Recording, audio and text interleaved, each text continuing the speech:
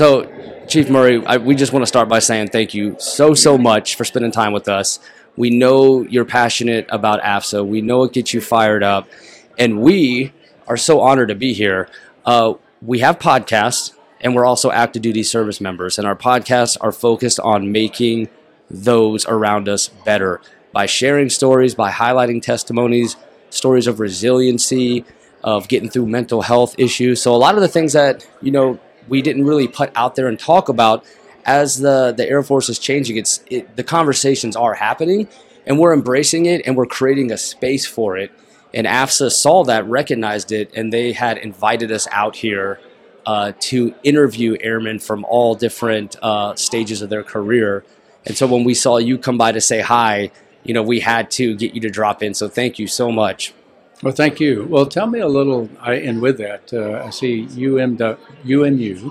So UMU is what? It's us mentoring us. So UMU is a social media-based leadership development mentorship platform. So we talk about everything from resiliency to career development, and even things as far as once members are getting ready to retire, preparation for retire. We even talk about real estate investing. We have panel members come on and they talk about what it's like to be a dual military couple. We've had female panels. One of the most interesting things we've done in the last few years was we had a panel of all E9s from across all the services. So Air Force, Army, Navy, Marines, and even Coast Guard, and they share their stories. And what we kind of do is collect information, network, and share that information with all our members. So yes, you mentoring you.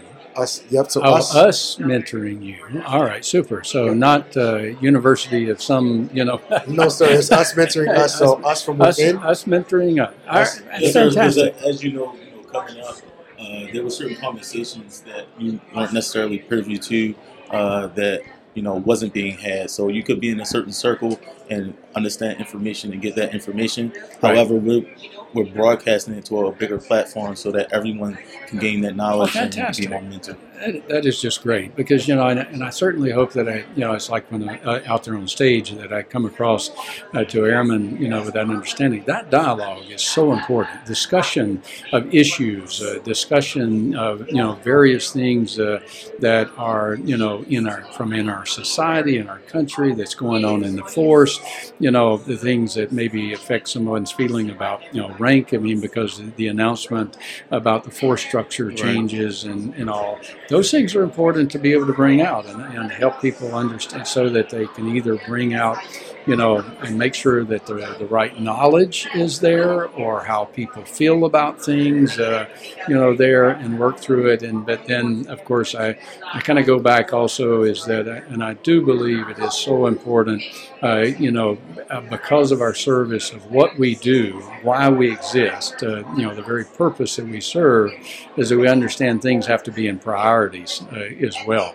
And if we let, something then over-dominate and take away from that focus on the military readiness aspect, then we're not doing our justice to the purpose of why we serve.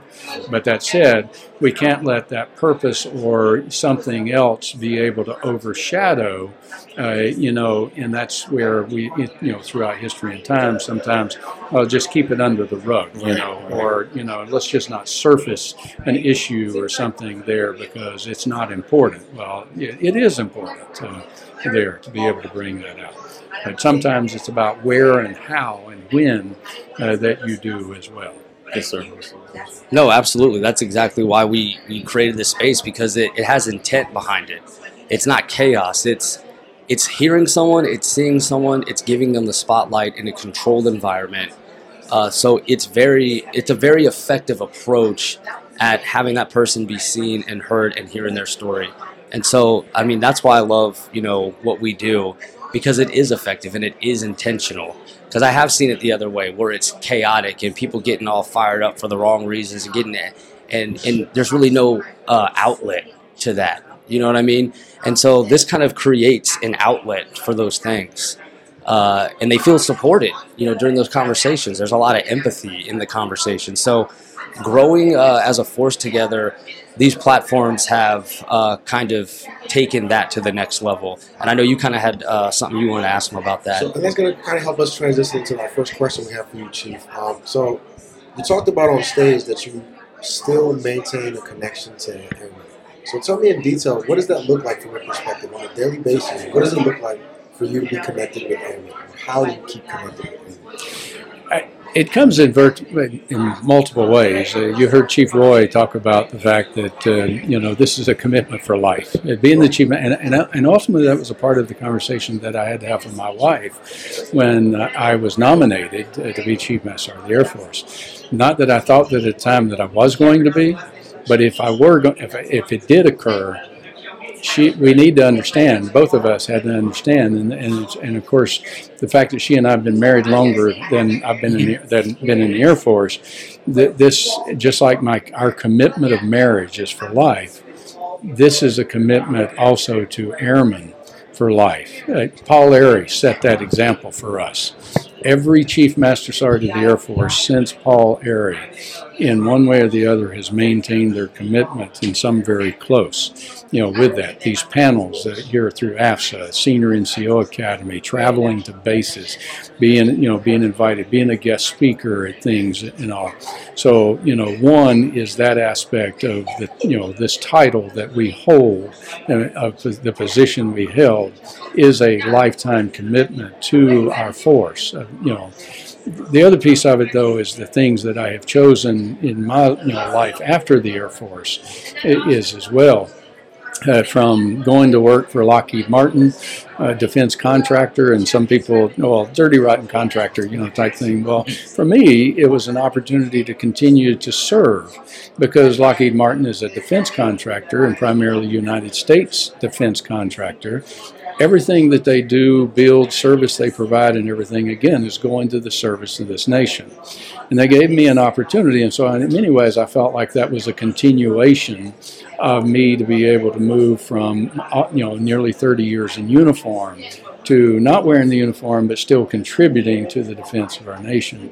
And then where really that comment about staying close to the issues and things today, as the chairman of the board of AFA, the Air and Space Forces Association, our mission in AFA is to promote the dominance of air and space forces as the foundation of national defense, to support our airmen and guardians, and respect our heritage. And we have three elements of that: education, advocacy, and support. I've spent a number of time, over the last 3 years on the Hill, Capitol Hill, visiting with senators and congressmen and advocating on behalf of our airmen and airmen's issues. Most of that is more towards the lines of the resources our airmen need, the funding, the capitalization of aircraft and all, but it also comes down to a reminder again, the importance of the airmen and what airmen and guardians serve in the force, and the fact that we're under-resourced. There's pass-through money that's not recognizing equality, and it's really not even equality, a national defense requirements that come from air and space forces. And so in that regard, I've got to keep myself very close to the issues and how that's affecting our airmen today, what our airmen think about it, the express needs, and that goes from the highest strategic level in keeping a relationship with the Secretary of the Air Force, the Chief of Staff of the Air Force, multiple layers of the Air Force, all the way down to younger airmen. So you heard me talk about this Legends Tour that we're doing. And again, you're looking at people no less committed to me, with former General, Chairman of the Joint Chiefs, General Myers, General Jumper, General Robinson, General Newton, Chief Buddy Hutchinson, Chief Finch last week, Chief Tapia, former, Command Chief AATC. He'll be joining me next week in Seymour Johnson. Awesome. And then we go. So that keeping that connection to kind of the pulse of the force. And then the other is that network with the Chief Master Sergeant of the Air Force. Chief Bass makes sure that before new announcements are made or that as they're working priorities and issues, she keeps us formers involved. in that. It's that little quip story about Chief McCoy calling him and saying, "Chief, before I announce this decision, I need to let you know." A little respect, a little professional courtesy there. But those are the various things. The Air Force Museum, of course, in Dayton, Ohio, which is the National Museum of the United States Air Force. It's a national treasure. Serving on its foundation board then is keeping that connection. And I would tell you that you need to go visit the museum now and see how we're integrating the enlisted deeper and deeper in those that serve, and where, because it's our mantra, if you will, is telling their stories. It's not just a place to park, different aircraft and satellites and, and rockets and things of that nature. It's really telling the stories of those who served, and we've all heard the stories of the Robin Rands and the Doolittles and Doolittle Raiders, and on there, Curtis LeMay and all. Well, and now you can go and you can read about Airman so-and-so, or you can see the aircraft in Vietnam. I'm sorry, you go back to the Berlin airlift. Many people don't know that many of the airmen that were loading the cargo during the Berlin airlift were African Americans. And yet you just saw their silhouette. The mannequin dressed there in their uniform. Well, now we've researched and we can tell you who they were. We have been able to go back in archives and everything and start telling the story. And why were there so many African Americans with that? And what unit were they at that were doing that? And so now that's, again, I know it's a long answer and it's going around to it, but that's about what I think is important of being informed and staying informed. So it's dealing at the highest levels of issues of the force, all the way to making sure that, and that's what I like about the AF. You said I'm passionate about AFSA, and I am. The Air Force Sergeant Association, been around since 1964, started, by a master sergeant, actually 3 master sergeants there that started this organization. What a great organization in hosting. But yet the same thing, it's passionate about the Air Force Association, or now Air and Space Forces Association, AFA, that's been around longer than the Air Force, and by the way, one of the founding members was Tech Sergeant Woody Vossler, Medal of Honor recipient. A lot of people don't know that AFA's first board of directors had 5 NCOs on the board of directors. People used to think it was an officer association, but we recognize Chief McCoy today. Not only did I walk in his footsteps as Chief Master of the Air Force, he was also the first president and chairman of the board of the association as well, back in 1993 to 1996. That's amazing. That's some history. Yeah. I love your answer, sir, because you gave us a little bit of why it's important to stay in touch and stay aware of our history and where to get our current events and to stay in touch with them. Awesome. Thank you, sir. Yes, sir. Hey, I don't know why this just came to me in the moment that I just had to ask you, because I do ask it to a lot of people, but I want to hear your unique answer, sir. And that is, what was your proudest Air Force moment? Oh, gosh. I haven't had that question before there. And proudest Air Force moment. So many. There are so many. I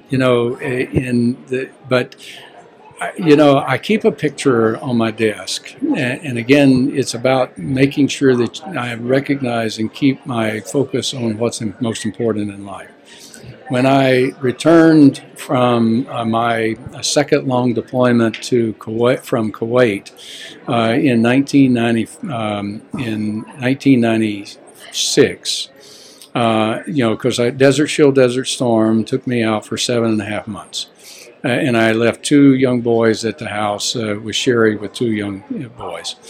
1996, I was actually had to take and bring and move an A-10 unit, shut down at McCord Air Force Base, moved to Moody Air Force Base in Georgia. We were given 90 days to take a unit from bed down to FOC, full operational capability. That's normally a year to a year and a half process to be able to go IOC, initial operating capability, then full operation capability to make sure you've got all of your resources, you've exercised and prepared. We had 90 days to be able to do that. Wow. Because we were given an edict that we were going to be the 4th rotation A-10 unit back into Kuwait to be able to keep Saddam Hussein at bay from reattacking Kuwait after that. That accomplishment was absolutely just incredible to be able to do that. The picture, though, that I mentioned is the fact that my wife was pregnant with our 3rd child through that time period. That deployment went all the way up to her due date, and I took the first, instead of normally what I would be the last aircraft out with all of my airmen, the colonel said, "You get on that aircraft, Chief, a C-5, with our first load of equipment back to Moody." And I got back 2 days before my daughter was born, Elizabeth, the baby. All right, now you roll that forward now to the 2nd deployment. That was 94. The 2nd deployment then back out was a 20-hour notice. And in that 20-hour notice, we deployed, packed out, and we spent 5.5 months in Bahrain. Now I'm coming back to that baby that was born right 2 days after the last deployment to be a 2-year-old, and it's the picture of me holding Elizabeth with her holding an American flag on the flight line with me in my DCUs, my Desert Camouflage uniform there, and what a moment that was, and that is always there, that reminder. Through that is where then taking those experiences, and as I went into the Pentagon post 9/11, but working towards that is to have an Air Force that understood and was having the right priorities of being an expeditionary Air Force. And one of the things we worked hard on there, tempo for airmen, understanding the dynamics of a force that could be deployed on a moment's notice or in preparation of readiness cycles that had to come to be able to give people predictability and everything. So all of those things culminate into the work that I thought was just so valuable back in that time frame. It always comes back to that picture with me and that 2-year-old girl. I don't want to skip a key leadership thing that happened here.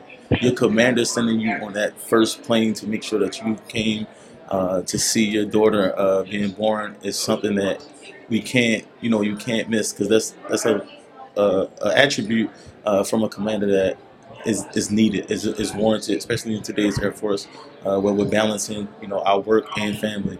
But to revert back to, staying in touch with the airmen, Chief Gaylor, mentioned him being on Facebook, and we are a social media platform.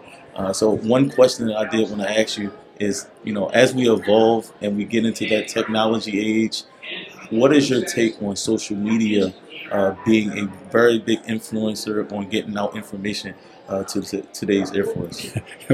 My first answer, the response to that is, I'm glad I didn't have social media to deal with when I was Chief Master Sergeant Air Force. Email was enough, yes, back then. But it is incredibly important. It's an important platform, if it's used correctly. In my day at Senior NCO Academy, they taught an exercise called the inbox exercise. And it's a valuable lesson for, the use of social media. So you go to work one day and you've got an inbox on your desk, all right? And in that inbox, and it's stacked up very high with, things that have come in. And you need to work that inbox down. All right, and so you start on it and you open the first thing and you look at it and everything. Okay, it's going to require that I've got to get some type of report or something, and I've got to do this. And then the other one's I've got to have to write this paper, and I got to do this. And then you go, and as you go on down, and if you're taking it one at a time from the top down, you fail to recognize that buried in that, down in that inbox is an immediate action requirement by your commander that has to be done and accomplished now. And then if you look through the others, that you find various priorities that if you really take that inbox and you dissected it, through it, is that you would rearrange it from the priorities of absolutely immediate to a very low priority. I can get to it in a week's time. So it's a kind of a roundabout way about your question about, again, how best to be able to use, social media in a means to be able to communicate, and communication goes multiple directions there. But, from the standpoint of a leader using social media, it should not be haphazard. It should not be reactionary. There are means and times to be reactionary at something and comment on something. But if it's depending on the priority of the communication, then should depend on to what extent of thought that goes into that, of timing, and of course anything about communication. I put social media right into the realms of communication like you and I are right now face to face. Who's my audience? That's my question. Who are you? What do you do?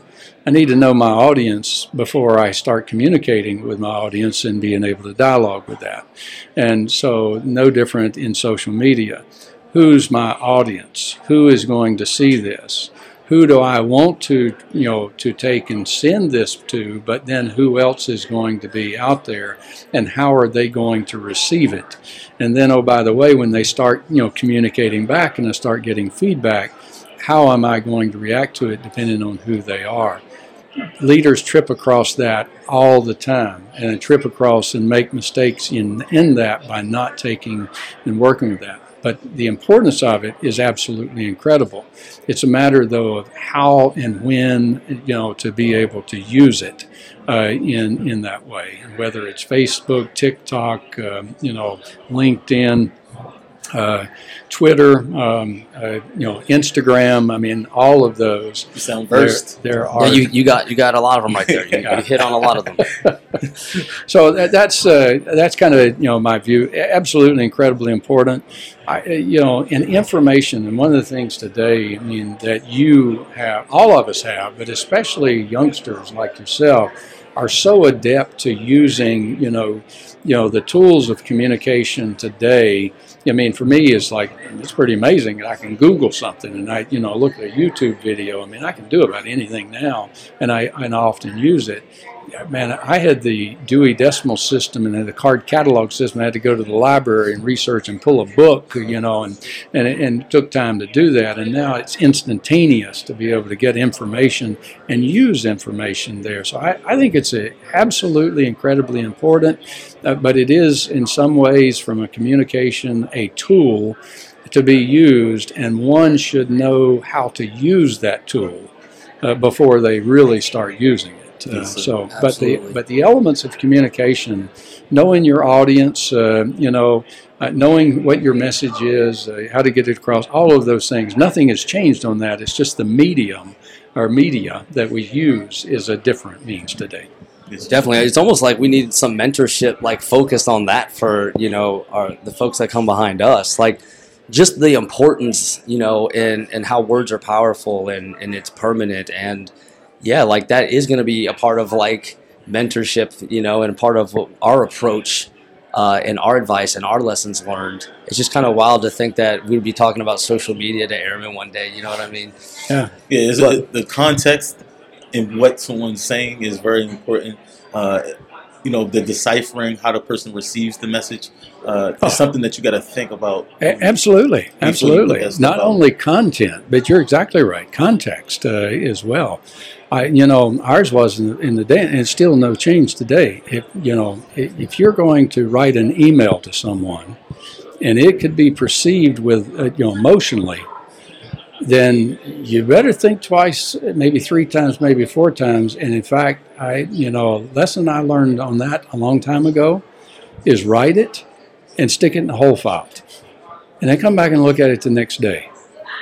Maybe come back and look at it the next day, and I've had many over the years that I've not sent, or that I've recrafted, right, because of the fact that, oh my gosh, I could be sending the wrong message Not it's because now it's not the words, it's how it can be perceived and how it makes someone feel. Yes, sir. Absolutely. No, I love that. Thank you so much for sharing that.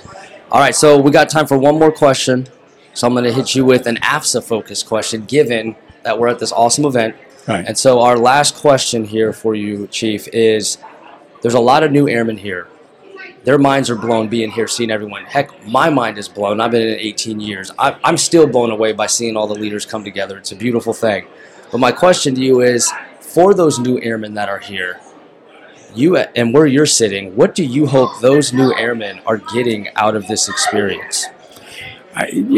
First and foremost, that I want and I would like for all young airmen to realize, and it was said on stage earlier, but to recognize what they are doing and how important what they're doing is greater than themselves individually.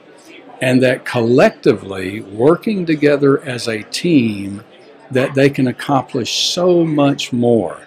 They're building relationships, they're building capabilities, they're being able to fulfill those mission requirements, but it really comes down, and this was one of the things that I kind of missed, early on, even being as committed, and I was a gung-ho, young airman. I mean, it was out there and it was make it happen and everything, and I wanted to be the best I could be. I wanted to be the best, airman. I wanted to be the best crew chief I could be.